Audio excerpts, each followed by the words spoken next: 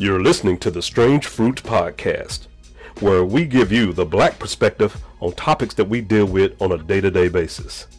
Thank you for listening.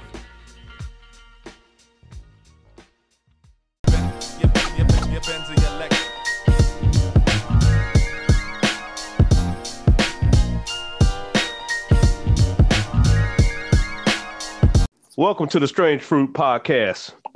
Your co-host, Nikki Brooks. Nikki, say what's up. What's up, people? All right. Nikki Brooks is in the house, and I am Bishop Green, our other co-host. He may join us later on in the podcast. I'm not exactly sure, but he did have some things he had to tie up and do while we're recording this podcast. I just want to go ahead and just let all of our listeners know we got a very special guest on the line with us on the Strange Fruit Podcast tonight. His name is Philip Dunn. He is the CEO of A Seat at the Table, LLC. And we're going to be speaking to you basically on how we can empower our communities financially and how we can build better communities financially and economically. Philip, if you don't mind, go ahead and introduce yourself and tell them what A Seat at the Table is all about. Thank you, Bishop, and thank you, Nikki, for having me. First of all, let me congratulate you all on just an amazing podcast that you started in Strange Fruit, and a powerful play on words that you have. But I think that you all have something that's very, very positive, very impactful that our community can benefit from. So thank you all for having me here today. Thanks, Philip. Man, mighty welcome. All right. So I want to talk to you all about To the Table. Actually started out as A Seat at the Table. So you are correct. Effectively, we started out as A Seat at the Table, but then we realized that we wanted more. We wanted more than just a seat at someone else's table. And we wanted to create a table where consumers could go and find value from Black-owned businesses, and Black-owned businesses could provide value to all consumers. And you could come to our table to do all of those things. But ultimately, we started from a social media Facebook group, social media focus group, and it's called the Black Business Focus Group, which sits right alongside To the Table. But ultimately, we were created to build a stronger Black community alongside our brothers and sisters from other American communities. And we also wanted to, identify, high potential Black-owned businesses and their owners and their consumers for the purpose of bringing everybody together to promote Black-owned business success and Black consumer independence. So I think we've done a pretty good job of that over the last 5 years. And I think that's why we're still here today. Yes, wow. You have.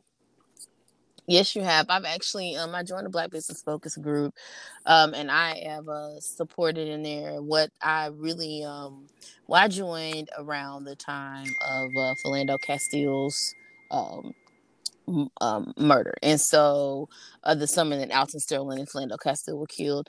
And I just had felt this like, okay, I feel like, we keep talking about a revolution. We just need a renaissance. Like, I need to figure out how to take care of my family and my community in spite of where we are. And for me, I was looking for a place to refer me to Black-owned business because I felt so violated that honestly, just the day that I found the group, I just didn't want to shop.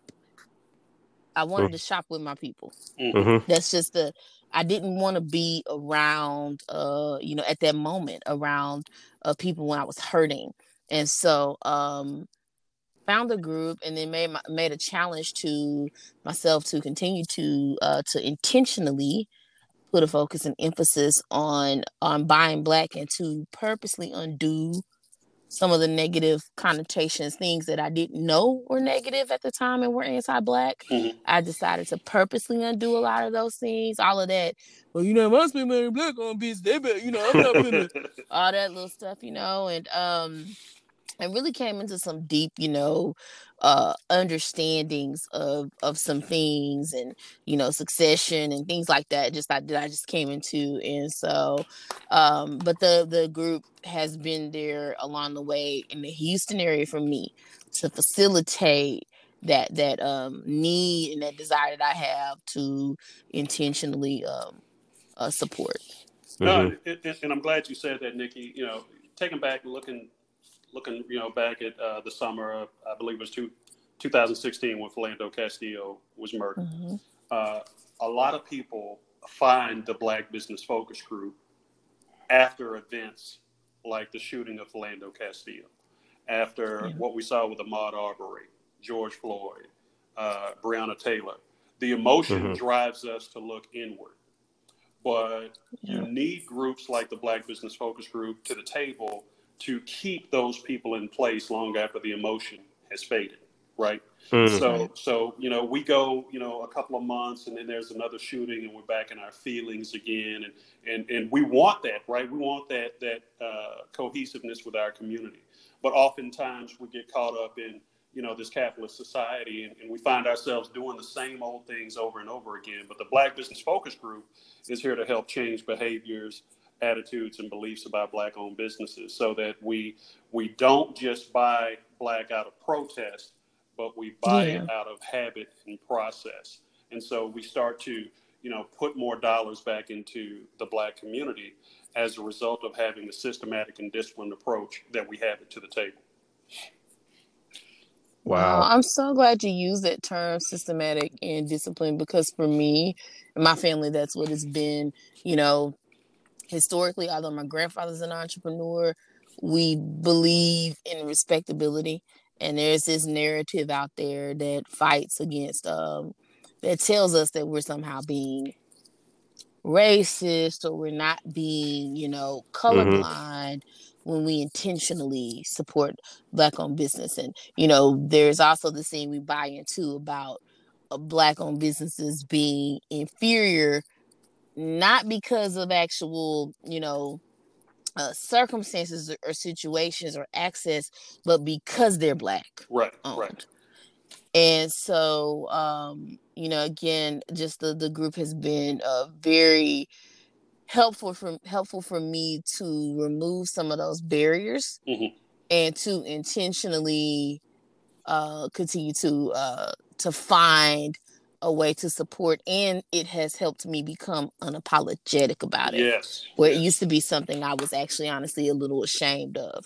And there's a history there, but thought that I just was not supposed to do that it wasn't, it was being, wasn't being colorblind. And so it's helped me a lot. Or reverse racism is a term that folks like to throw around. That's it. But the counter to that, I use that term systematic and disciplined. I learned that a long time ago in corporate America, is applying systematic and disciplined processes.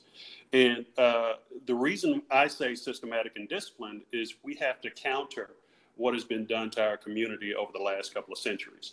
And, we've arrived at this condition through systematic and disciplined, barricades that have been put up, to hinder our progress. And so there's this old saying in East Texas, I don't know if you guys say it anywhere else, but, the master's tools can undo the master's house. And if we start applying systematic and disciplined approaches, and oftentimes the same ways to dismantle, systemic racism and white supremacy, we can outsmart a lot of these folks that mean us harm. And so what the Black Business Focus Group to the table is designed to do is really get Black folks in particular and our allies flexing that Buy Black muscle, what I call the Buy Black muscle. And so, Nikki, when you say that you're intentional, one of the things that I encourage our folks to do is buy Black 3 times a month. It's the same thing. You go to the gym, you do reps and you do, sets, and over time you become stronger, you become fitter, and hopefully healthier. Now, if we all, all 17,500 members of us that are in the Black Business Focus Group and to the table, if we all bought Black 3 times a month, think of the number of transactions that we put back into Black-owned businesses. And so it's that type of systematic and disciplined approach that's going to get us out of the current condition that we're in. Wow. You're so right, Philip. That and I'm going to ask you about the biggest challenge that you find when with consumers. But I'll share mine, and then I'll ask you about yours. The biggest challenge you find as a professional with consumers when it comes to supporting Black businesses. Because I know for myself and other members of my family, one of the things that the public traumas did was it was the behavior of our counterparts, that made me start to question so many things that I upheld, and things that I actually accepted as a level of ridicule. So it was kind of like, okay, now if you're gonna ridicule me, I mean, I'm being ridiculed for and accused of reverse racism in the face of people who are being blatantly racist. So I think that I need to reject that, and it kind of goes back, starts with, let me gain some of my level of respect back. And the only, outside of advocacy and things like that I do, what I had in my hand that's most attached to my respect level was my money. Right. And it, for some reason, I think it's tied into that whole idea of, wait a minute, am I spending my money? That's almost spiritual to us because we work hard for it. We work twice as hard for it, Nikki. Go there ahead. You go. Go ahead. We work twice as hard for it. We deal with twice as much. Yet we have no problem.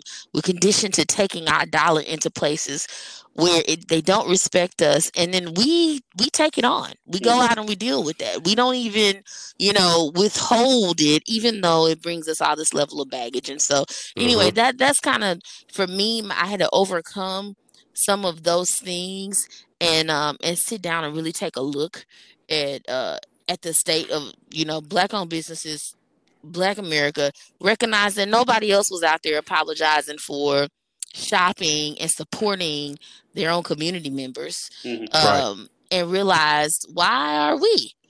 Right. I've been to so many quinceañeras that are like totally community sponsored. Oh man. Yeah. Without a second thought. Yeah. Right. There's never a question about it. There's never a challenge to that. Why would I accept a challenge in that area? So anyway, I would love to hear from you. What is the biggest challenge that you found with what you do with consumers when it comes to supporting Black businesses? And I'm glad you brought this question up, because I think that every other community, they have a code that they operate with. And I'll share a story later in this podcast about the Asian community. But they have no problem with saying, I'm going to look for this product or service first in my community. And if I can't find it, then I'll go outside my community to find it. And I'm going to try to work to ensure that someone in my community can provide this service. This is every other community but the non-Black community. But here's a couple of other challenges that we have, and they're mainly around our attitudes, behaviors, and beliefs about ourselves and about value. And let's start with the definition of value. Value is basically the regard that something is held to deserve, or the importance, worth, or usefulness of something. And value for us, a lot of Black consumers, and I don't want to speak for everybody, is we typically take our dollar that we've worked twice as hard for, and that we put up with twice as much for, and we'll go and we'll buy a product or service. And then that's pretty much the end of it. We'll consume that product or service, and we've assumed that we've received value. But we need to start to look beyond the product or service to see how that dollar is coming back into our community, how that dollar is supporting our community. So if I go buy a new pair of J's, it probably does me no good, if you take a look at the people that are selling the J's and you find out that they don't hire Black people at the rate that is reflective of our community, that they don't purchase from Black suppliers at the rate that is reflective of our business community, that they don't invest in our community at the rate that they invest in others. That, so if that dollar is being used to only buy the product or service and is doing nothing more, then we're shooting ourselves in the foot, and we're doing what I call funding our own oppression. Because we're effectively paying people now not to hire us. We're paying people not to do business from Black-owned businesses. We're paying people not to invest in our communities. So it's the attitude, the behavior, and the belief about value that I think is the biggest challenge. And then trying to get through all the noise. We got to get through WAP. Cardi and don't get Nikki started on WAP. Yeah. So I mean, we got to get through all of those things that are distracting us, in order to really break through to folks. Now, luckily, folks like me, you, Bishop, we've had that awakening, and we know now that our dollar can actually be more powerful than a gun if we're smart enough to take the $1.3 trillion that we spend annually. And we say, you know what happens if I give this to the 2.1 million Black-owned businesses instead of the businesses that don't hire us, instead of the businesses that don't purchase from us? What does that do for our community? And so I think once we break through, all the noise and really show Black people what we can do with our dollars, we get that challenge solved, we change the game for everybody. Wow. I think That's the biggest true. challenge I have, though, Philip, is that, where I'm at, there aren't a lot of local Black businesses here. Mm-hmm. And it's like, even though, normally the minority is for Blacks is 11 to 13%, usually in cities and towns, but here it's about 6 or 7. Mm-hmm. Okay. And so, I mean, we just don't have a lot of local owners here that are Black. Mm-hmm. And it's me and my wife, we tried to go, I think, a solid week or two out here where we were just going to just strictly buy Black. And you know what, man, we honestly could not do it. We could not do it. Mm-hmm. And I mean, some of the businesses, were closing early, and I mean, things like that. And I'm not down talking it, but it was difficult for us to commit here locally like that, and for things that you need right away. You know what I mean? Mm-hmm. So I mean, how would you say people like myself get in the trenches? How is it that I can do better with that? Because I honestly want to. Mm-hmm. It's just that it's not available. Right. Or, Really quick in defensive, I won't go down the rabbit hole, I promise. But in defensive WAP, now some of these Black-owned businesses are getting money as a result of that. Right. So let's just leave it at that. Well, Nikki, we got the WAP. We got the WAP right here. We got a wonderful anointed podcast right here. There you go. There you go. But yeah, that's what I'm talking about, right?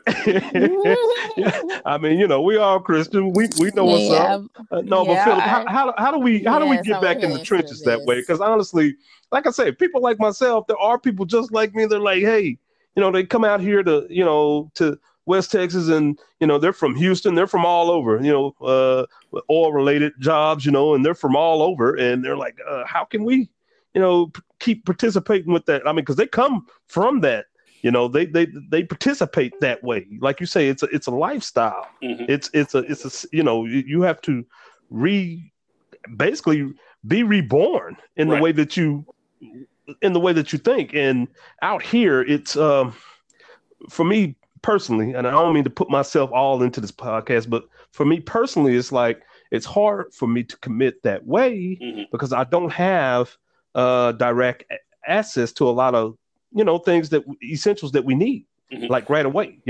So for us, how would you say that we combat that? Because we got to find a way. There's a couple of things that you could do, and I appreciate you bringing that up. I mean, if you take a look at the top 10, 20 largest cities, population for African Americans, you're not going to find any cities in West Texas that are in the top 10 or top 20 listing.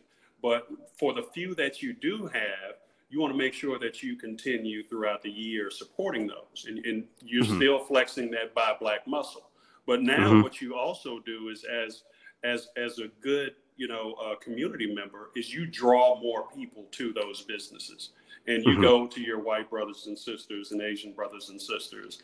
And, let's just say if there's a Black restaurant, you invite them to that restaurant. And you make sure that they bring their dollars to that restaurant. You make sure that they are aware of that restaurant. And what happens over time is that these business owners, if they're savvy business owners, they can then take those dollars and flip them and start other businesses. And then now you go from 6 to 7 to, 9 or 10. And from 9 to 10 to, 11 or 12.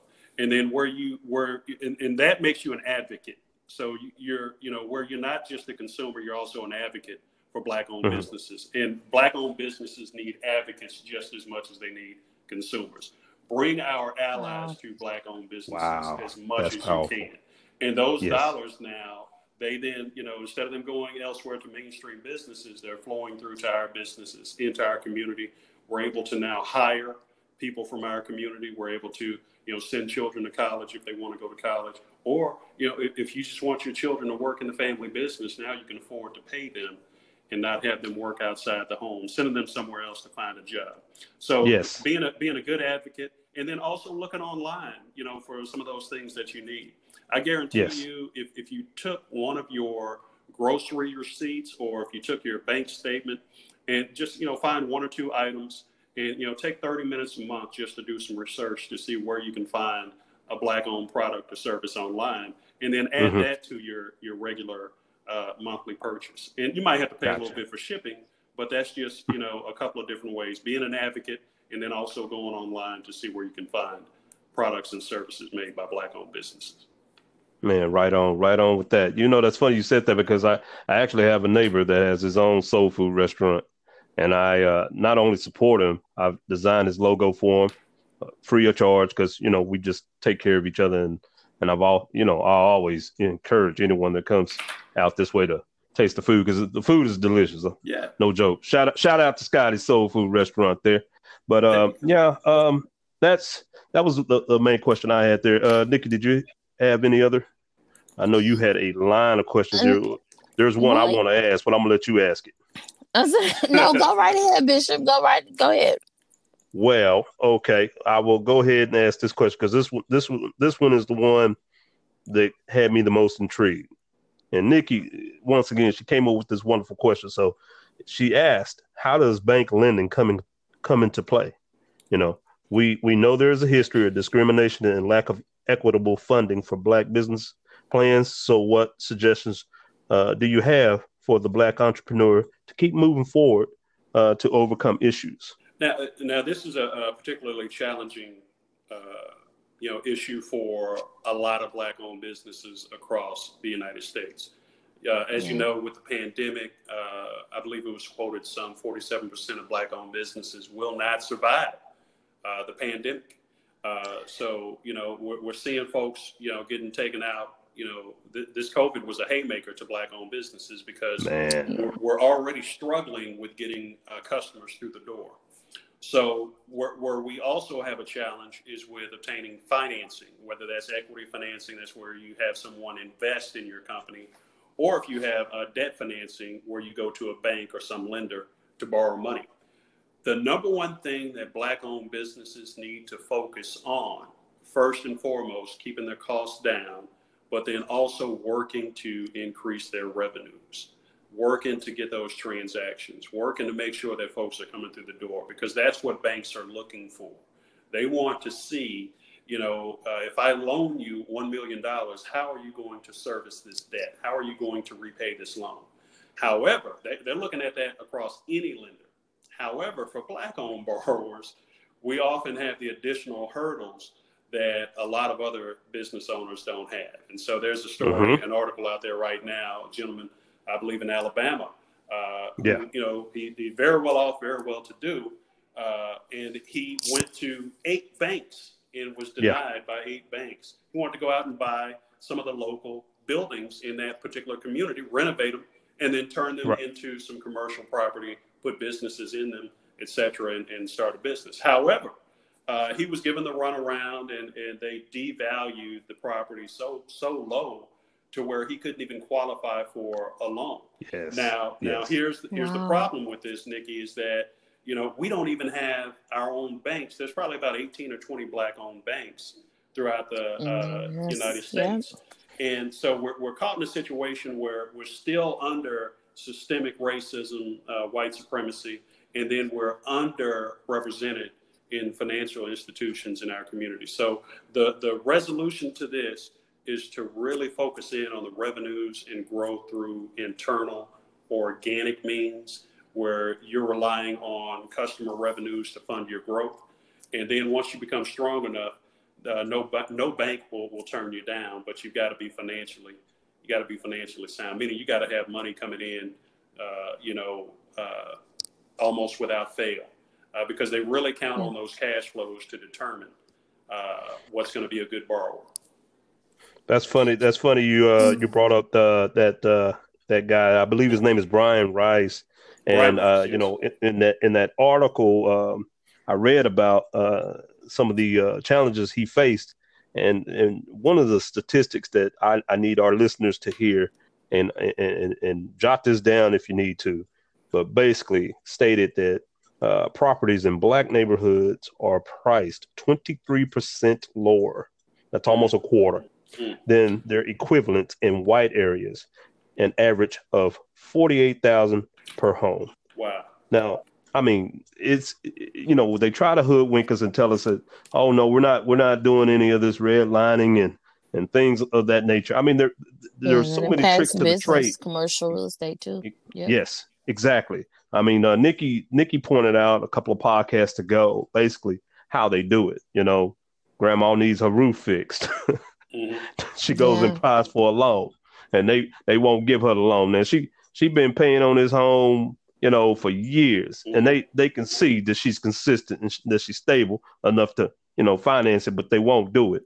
Mm-hmm. And then but let her lose the home, they'll bulldoze that and then build something bigger, Mm-hmm. and then price it almost 3 times to 4 times more. Right. And then Gentrification. Yeah. yes, and we're seeing that happen all over the U.S. It's just not here in Texas. I mean, Oakland. Go ask Oakland what's going on.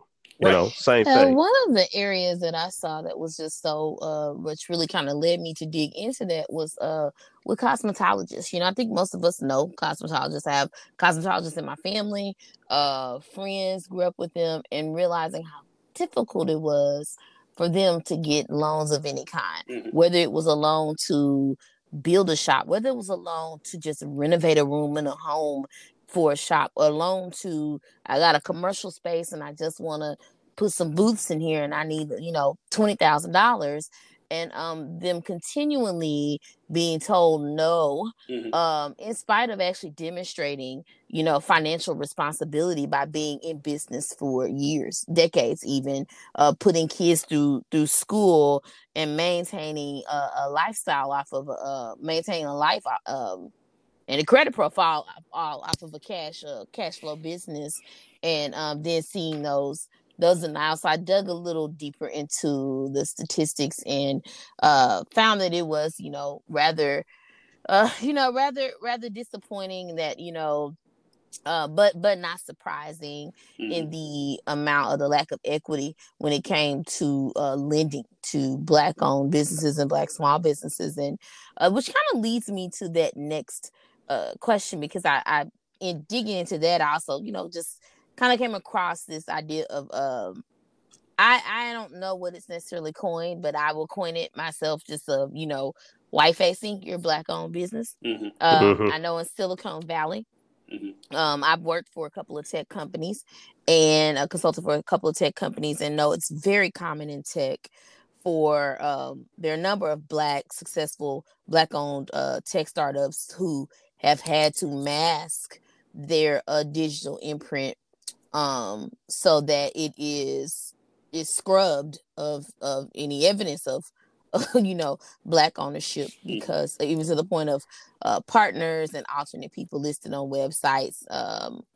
because of the discrimination that they face and people not wanting to buy black. So that leads me to the question: do you believe that black owned businesses should openly identify as black owned business, That's a and very good question.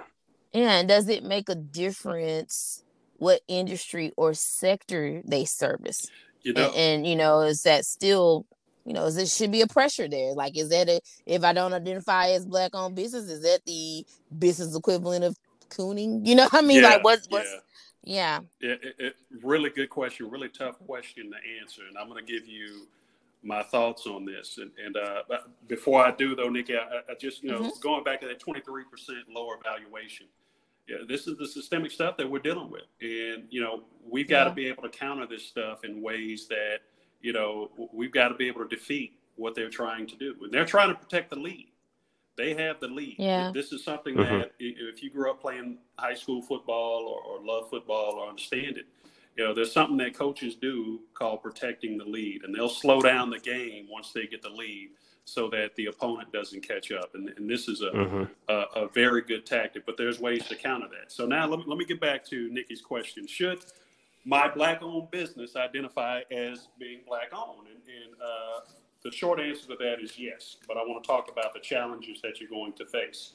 The number one challenge that you're going to face is the code. Other communities have a code that they're going to buy from within their community first. They're going to invest within their community first. They'll lend money to their community first. And not that there's anything wrong with that, however, because we should be practicing that as well. But, that stigma, especially when it comes to, Black businesses, is just like saying Black Lives Matter.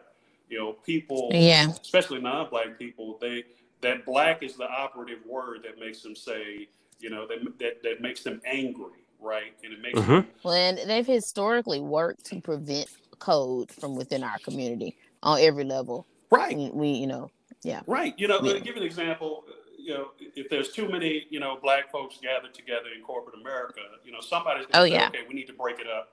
There's too many of us here. We still have that mindset, many of us do. And it was, instilled in us by white supremacy, systems of white supremacy and Jim Crow laws, et cetera. Too many people organizing, let's break this up. So with Black-owned businesses, you want to identify to your community that you are Black, that you are Black-owned. Your community should then, in turn, support you in your business as best way that we can as consumers, as advocates. But you don't have to yell that you're Black-owned from the mountaintops, right? Let your community know. And as far as I'm concerned, that's all that needs to know. The other advantage of that, not just having community support, is that there are programs that, whether it's federal government, state government, that, they're looking at minority-owned businesses. Now, part of the problem is that, white women get lumped into the term minority.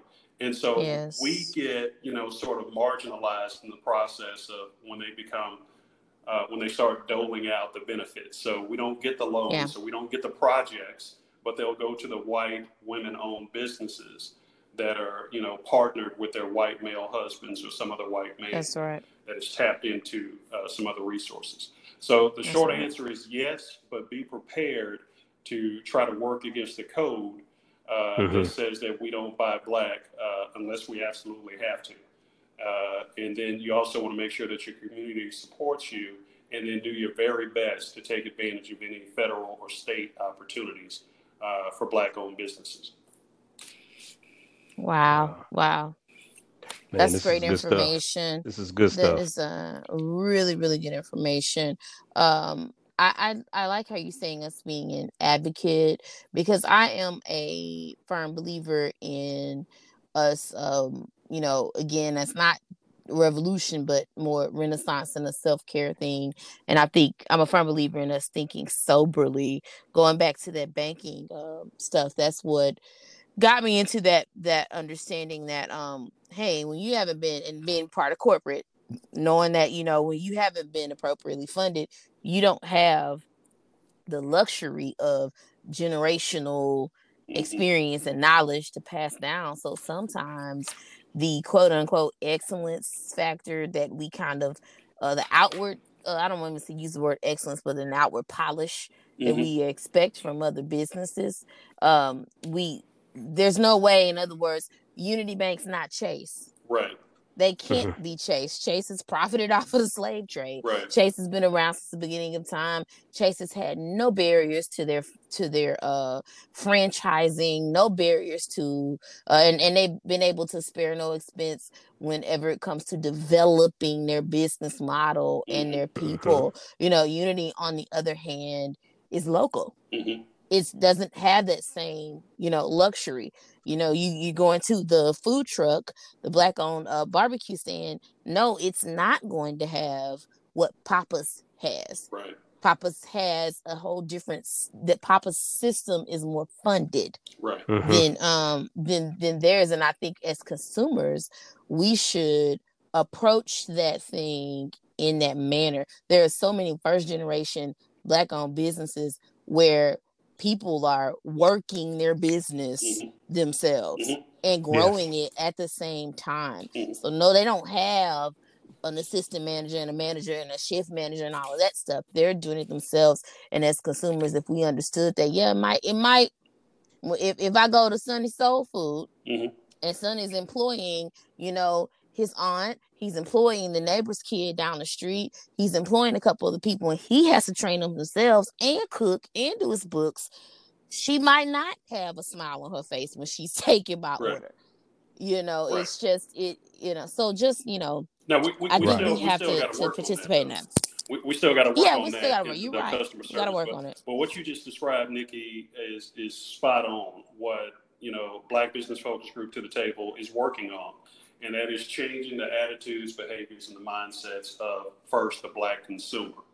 If we focus in on the Black consumer who spends up from $1.3 trillion to $1.7 trillion annually, we go to the Black consumer and we say, okay, guys, listen.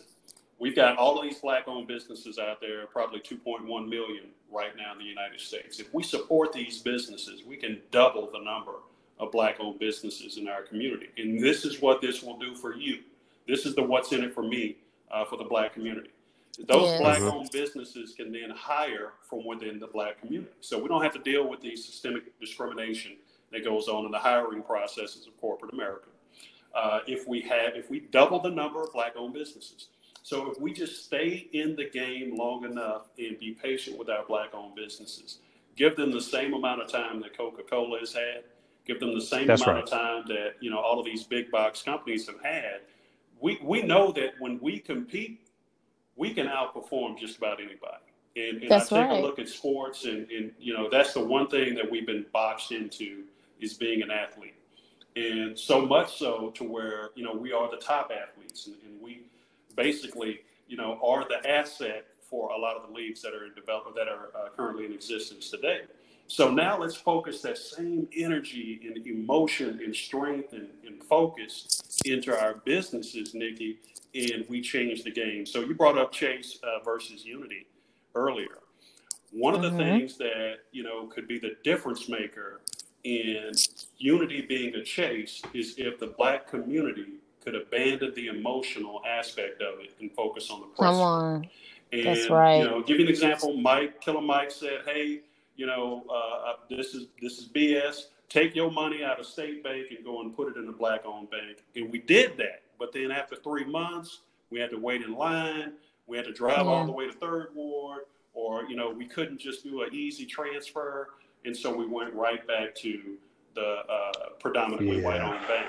So if we can move away from the emotion and focus on the principle, I guarantee you we can undo a lot of this systemic white supremacy, systemic racism that has put us in the current condition that we're in right now today. That's funny. Awesome. That's funny you said that. I mean, J.P. Morgan Chase, I don't, excuse if I pronounce his name incorrectly because it's quite a task here. But his name is Sakul Cullen, and he is a program head for J.P. Morgan Chase. And he was quoted as saying that it's going to take a systematic change, if things are going to improve.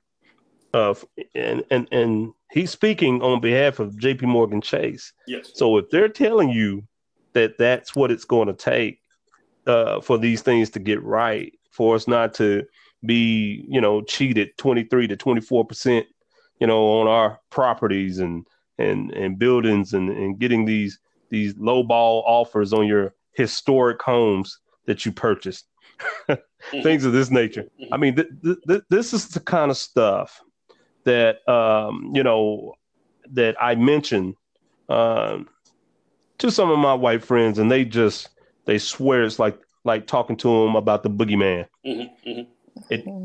This doesn't happen. There's no way it can be that. Yes, it is. It's not. It's not just your A+ credit. Yeah. You have to have someone in there that's going to honestly believe you. It's not just your credit. You can have A+ credit as Brian Rice had, He had A+ credit. He bought 8 historical homes. Mm-hmm. They compared his homes to farmland that was out of the city 15 miles outside of Birmingham. Right. Right. Wow. And I Yes. want you to share that article too, along with this podcast, because it's very powerful, it's very compelling. And notice that a British media company had to write that article. It wasn't written by an American company. So Yeah. oftentimes outsiders have to tell our stories for us. Isn't that something? Right. And so what you described too, again, is that black tax of having to be twice as good to get half the reward.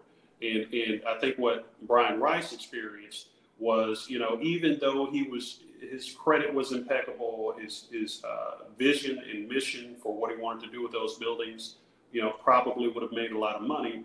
He still had to prove, and even though he didn't get rewarded with it, he still had to prove something above and beyond what our white brothers and sisters have to prove. Some exceptionalism. Exceptionalism. You have exceptionalism. And Nikki, you know this. I mean, we have to go to Harvard and Yale to, get, just the basic type of position in a corporate American job. And so right. I think that exceptionalism is something that, if we said, okay, I have to be exceptional anyway, why don't I be exceptional for my community? And why don't I figure out how to rebuild Greenwood and Black Wall Street so that, we don't have to, deal with systemic racism. And, so that's the thing that Black Business Focus Group to the table. I want to build that economy that the Black community can rely upon and say, okay, well, we don't need to go to the mainstream economy. We'll still be a part of the mainstream economy, but we'll have an economy within a larger economy that works for us. But we got to be patient. We got to stay calm in the pocket. And we got to realize, too, that this is good. We may not see this come to fruition in our lifetimes, but if we do our part, Man, I'm praying on that. I'm really praying on that. I have a saying. It's an old football saying. I like football. I like to say that 10 first downs equal a touchdown. And I think that for us, we want the touchdown so bad that if we don't get it, we give up. But if you keep fighting 2 yards at a time, 3 yards at a time, you'll move the chains. And if you move the chains, eventually you get to the end zone. So for our community, we got to be patient and we got to stay in this thing and we got to wean ourselves off of, the mainstream consumerism and start focusing on where can I find value in our community. And we change the whole game.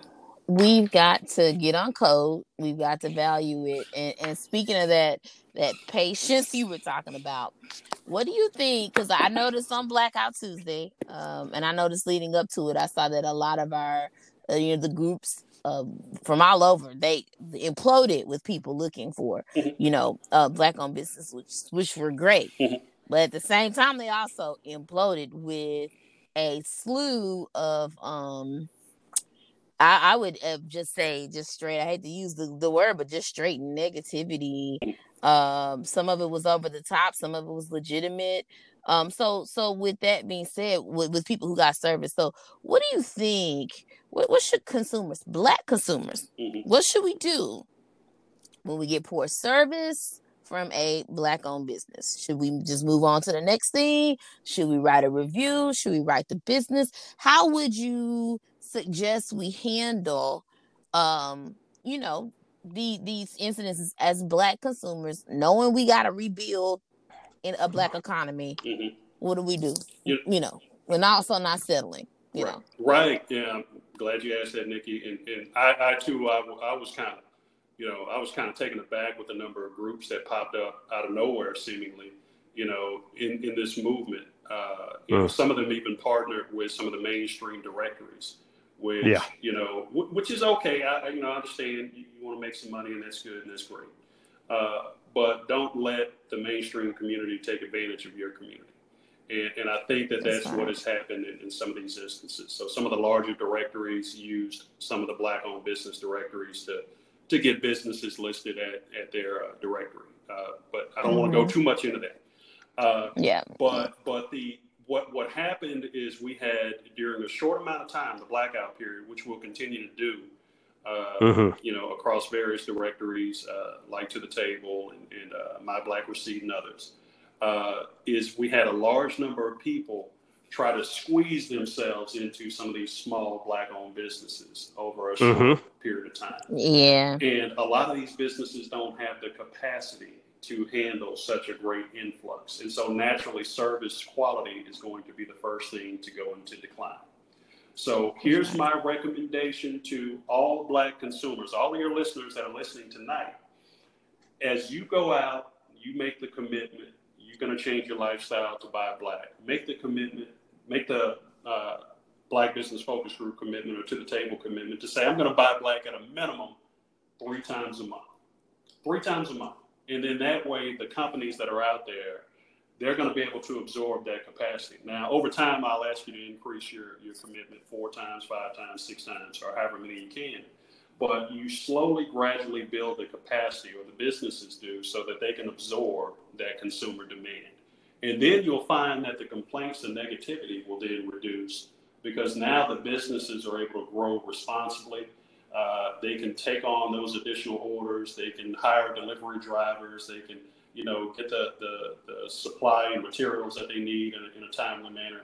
All of those things change, but for us as consumers, it's that buy Black muscle that I was telling you guys about. Start with the 3 reps, the 4 reps, the 5 reps. Yeah. As you're increasing, they're going to increase their capacity. So now what I want you to do when you have a positive experience, go on Facebook, go on, your social media platform, and tell the world about that positive experience. Now, when you have a negative experience, and this is what we do at To the Table, I want you to log that transaction. I want you to log all your transactions, but I want you to write a review. Now, that review, it doesn't go to anybody at To the Table. It doesn't go to the business owner. They don't get a chance to see it. But what we now have is an actionable piece of information. If you go into a restaurant and it smells like mop water, and Nikki says, okay, I went in there, the chicken was good, but it smelled like mop water.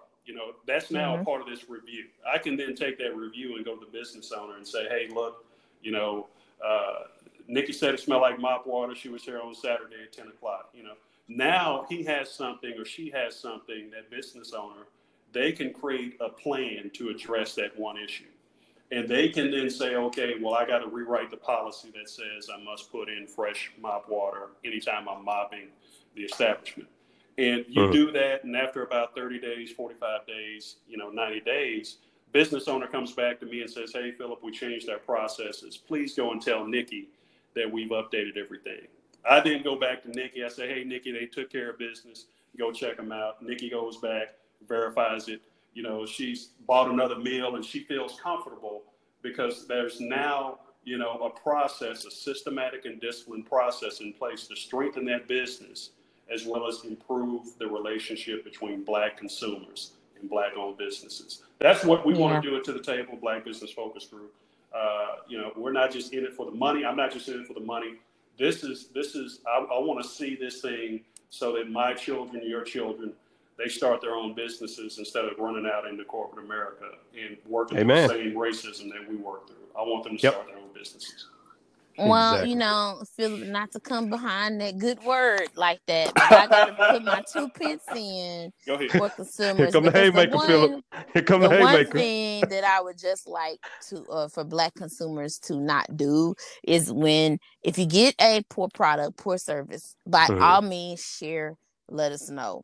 However, when you share, don't say, see, this why I don't fool with Black businesses now. Right. This is why Black folks, blah, blah, blah. It's like, treat that Black-owned business the same way you would Walmart or anywhere else where you receive poor service. Exactly. Do not attach anti-Blackness and see this why Black folk can't thing to it. That's the part of being on code that I believe that we need to establish, that we understand, that we don't buy into, and we purposely refuse to give that life to the reason that I can't shop with 2.1 million businesses is because Black people are inferior and incapable of running a business. Right.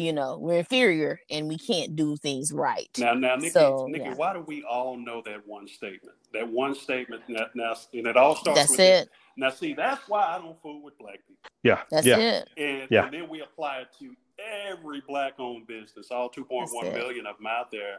And it's like you had one bad experience on one day with one black-owned business. And half the time it don't be a bad experience. You got 3 flats and you asked for 4. So stop.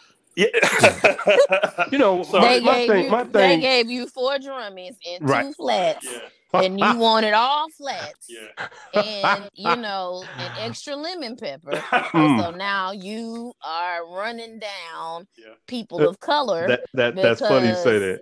The order was wrong. Yeah. That's funny you say that. Yeah. And it's sad because I have seen out of the things I saw some legit ones, especially with some of the pop-up businesses, but actually those legit ones were actually handled properly. Most of the ones that I saw that were a little outlandish and over the top and almost offensive, even though I'm not a business owner, were ones that were like, okay, y'all, come on. But yeah. I mean, we got to refrain from getting into name calling and gestures that that give that type of sentiment as well. Like y'all said, when someone starts off with, now you see that's why we don't do that, and then you can complete the sentence. We normally go in there with, like you say, emotion, because that is what drives us. We are an emotional, spiritual people. I don't care what people say about that. That is in our DNA. But we have to look outside of that and to move forward. But the other thing that we can't do is like Nikki said, you go in and I know y'all have seen this. You go in and say they got a restaurant, and I mean it's a $10 plate. Now you don't go into any other restaurant, A or B or C or Z, and say, hey, I feel like you should give me 2 extra wings on this plate for $10. Or can you triple my mashed potatoes? At no cost. Things like that. I think that's very important to highlight as well. That's just not how we need to treat each other. We do need to encourage each other, as you stated earlier, Philip. We do need to be an advocate, but not only that, we need to encourage and uplift each other. Yes. And I think that is one of the biggest things, going back to challenges in our communities. I don't know why it's so hard for us to smile at each other sometimes. And when you see one that's moving in the right direction, not to get jealous and not to get envious of that, because the same blessings that person is getting, you have your own blessing to get. Yeah. But you gotta have your hands open. You know what I mean? Speaking of that, Bishop, I want Philip, help the Black-owned businesses out there that are listening know, maybe what they can do to take their business to the next level, but also how a seat at the table supports. How can they connect? How can you support that? What do you do? And what services are you offering for them to take their businesses to the next level? And just kind of what's your advice for some Black-owned businesses, and then tell us about your mojo too, what you do. That's right. Perfect. And we're gonna end it on that. And tomorrow I will promise you I will put the link to that your page on our page and share it, Philip. Perfect. But go ahead, you have the last word. Perfect. Again, I want to thank you both for this amazing podcast, and I'm a fan. It's like watching Jemele Hill. The combination of what you all are doing is amazing. Now, let me address this question. What can Black-owned businesses do? And, I know that you all had a conversation about Chick-fil-A, and I believe it was Dan Truitt a while ago on the podcast. Very good podcast. But Chick-fil-A is the standard bearer for customer service. And customer service is so important right now, in particular for Black-owned businesses. We have a huge opportunity as Black-owned businesses to increase our market share simply by working on customer service. That is the smile. That is the follow-up. That is the clean environment. That is the locationing. That is the hours of operation. That customer service is so important. What we do at the Black Business Focus Group is we provide consumers for Black-owned businesses. I'm literally throwing warm-body consumers at Black-owned businesses. That is the number one service that I have for Black-owned business. I'm trying to get everybody in a line on a monthly basis, 17,500 people to buy Black 3 times. If I'm sending you that many people, please treat them with respect. Treat them just like you would treat anyone else. Make sure that they get value for their dollar. Make sure that that dollar is then going back into our community. Continue to do your part in that regard and watch as our community support grows. Our group grows at a rate of 2,500 members per month. We intentionally keep our membership low and manageable so that we get the right people that have the right attitude, behavior, and belief that if we support Black-owned businesses enough, that they will grow, they will double in size, and they will take care of our that no other person, no other group can take care of our community. So continue to focus on customer service. Check out the Black Business Focus Group on Facebook. Don't go anywhere else. Go to Facebook. Check out Black Business Focus Group. If you're a consumer and you want to be an advocate, join that group. Flex your Buy Black muscle every single month and stay in the game. Stay in the pocket. 10 first downs equals a touchdown. And we need people that are like-minded that want to build the Black community and not tear it down. Wow. Profound. Once again, ladies and gentlemen, this is Philip Dunn. I would not have even brought him onto this podcast if I didn't believe in every word that he just uttered. This man has passion. This man has a purpose. Yep. I spoke to him a few years ago, and I saw where he was going with this and what he's building. And I just have to encourage you, Philip, just keep going, keep moving forward, continue to, stay strengthened in the Lord and continue to be that husband that you are for the family. I mean, because you're doing a lot of wonderful things as well. And so I see you and I admire you for that. So just continue to do what you're doing, man, because I mean, you're needed. You are very much needed, and you're a big inspiration to many of us. If you've never heard that before, which I'm sure you have, you're hearing it again tonight. So again, yes, you are. Yes. And again, yes, Nikki is the truth. Y'all, I just want to thank y'all for giving me your energies and your spirit tonight. Again, Nikki, thank you for your time, because again, you didn't have to do it. And Philip, our motto is each one reach one to teach one, until Lazy Adrian decides to come up with a different model, or Nikki decides to get creative. But that's what the motto is at this point in time. So, I just want to thank y'all for your time.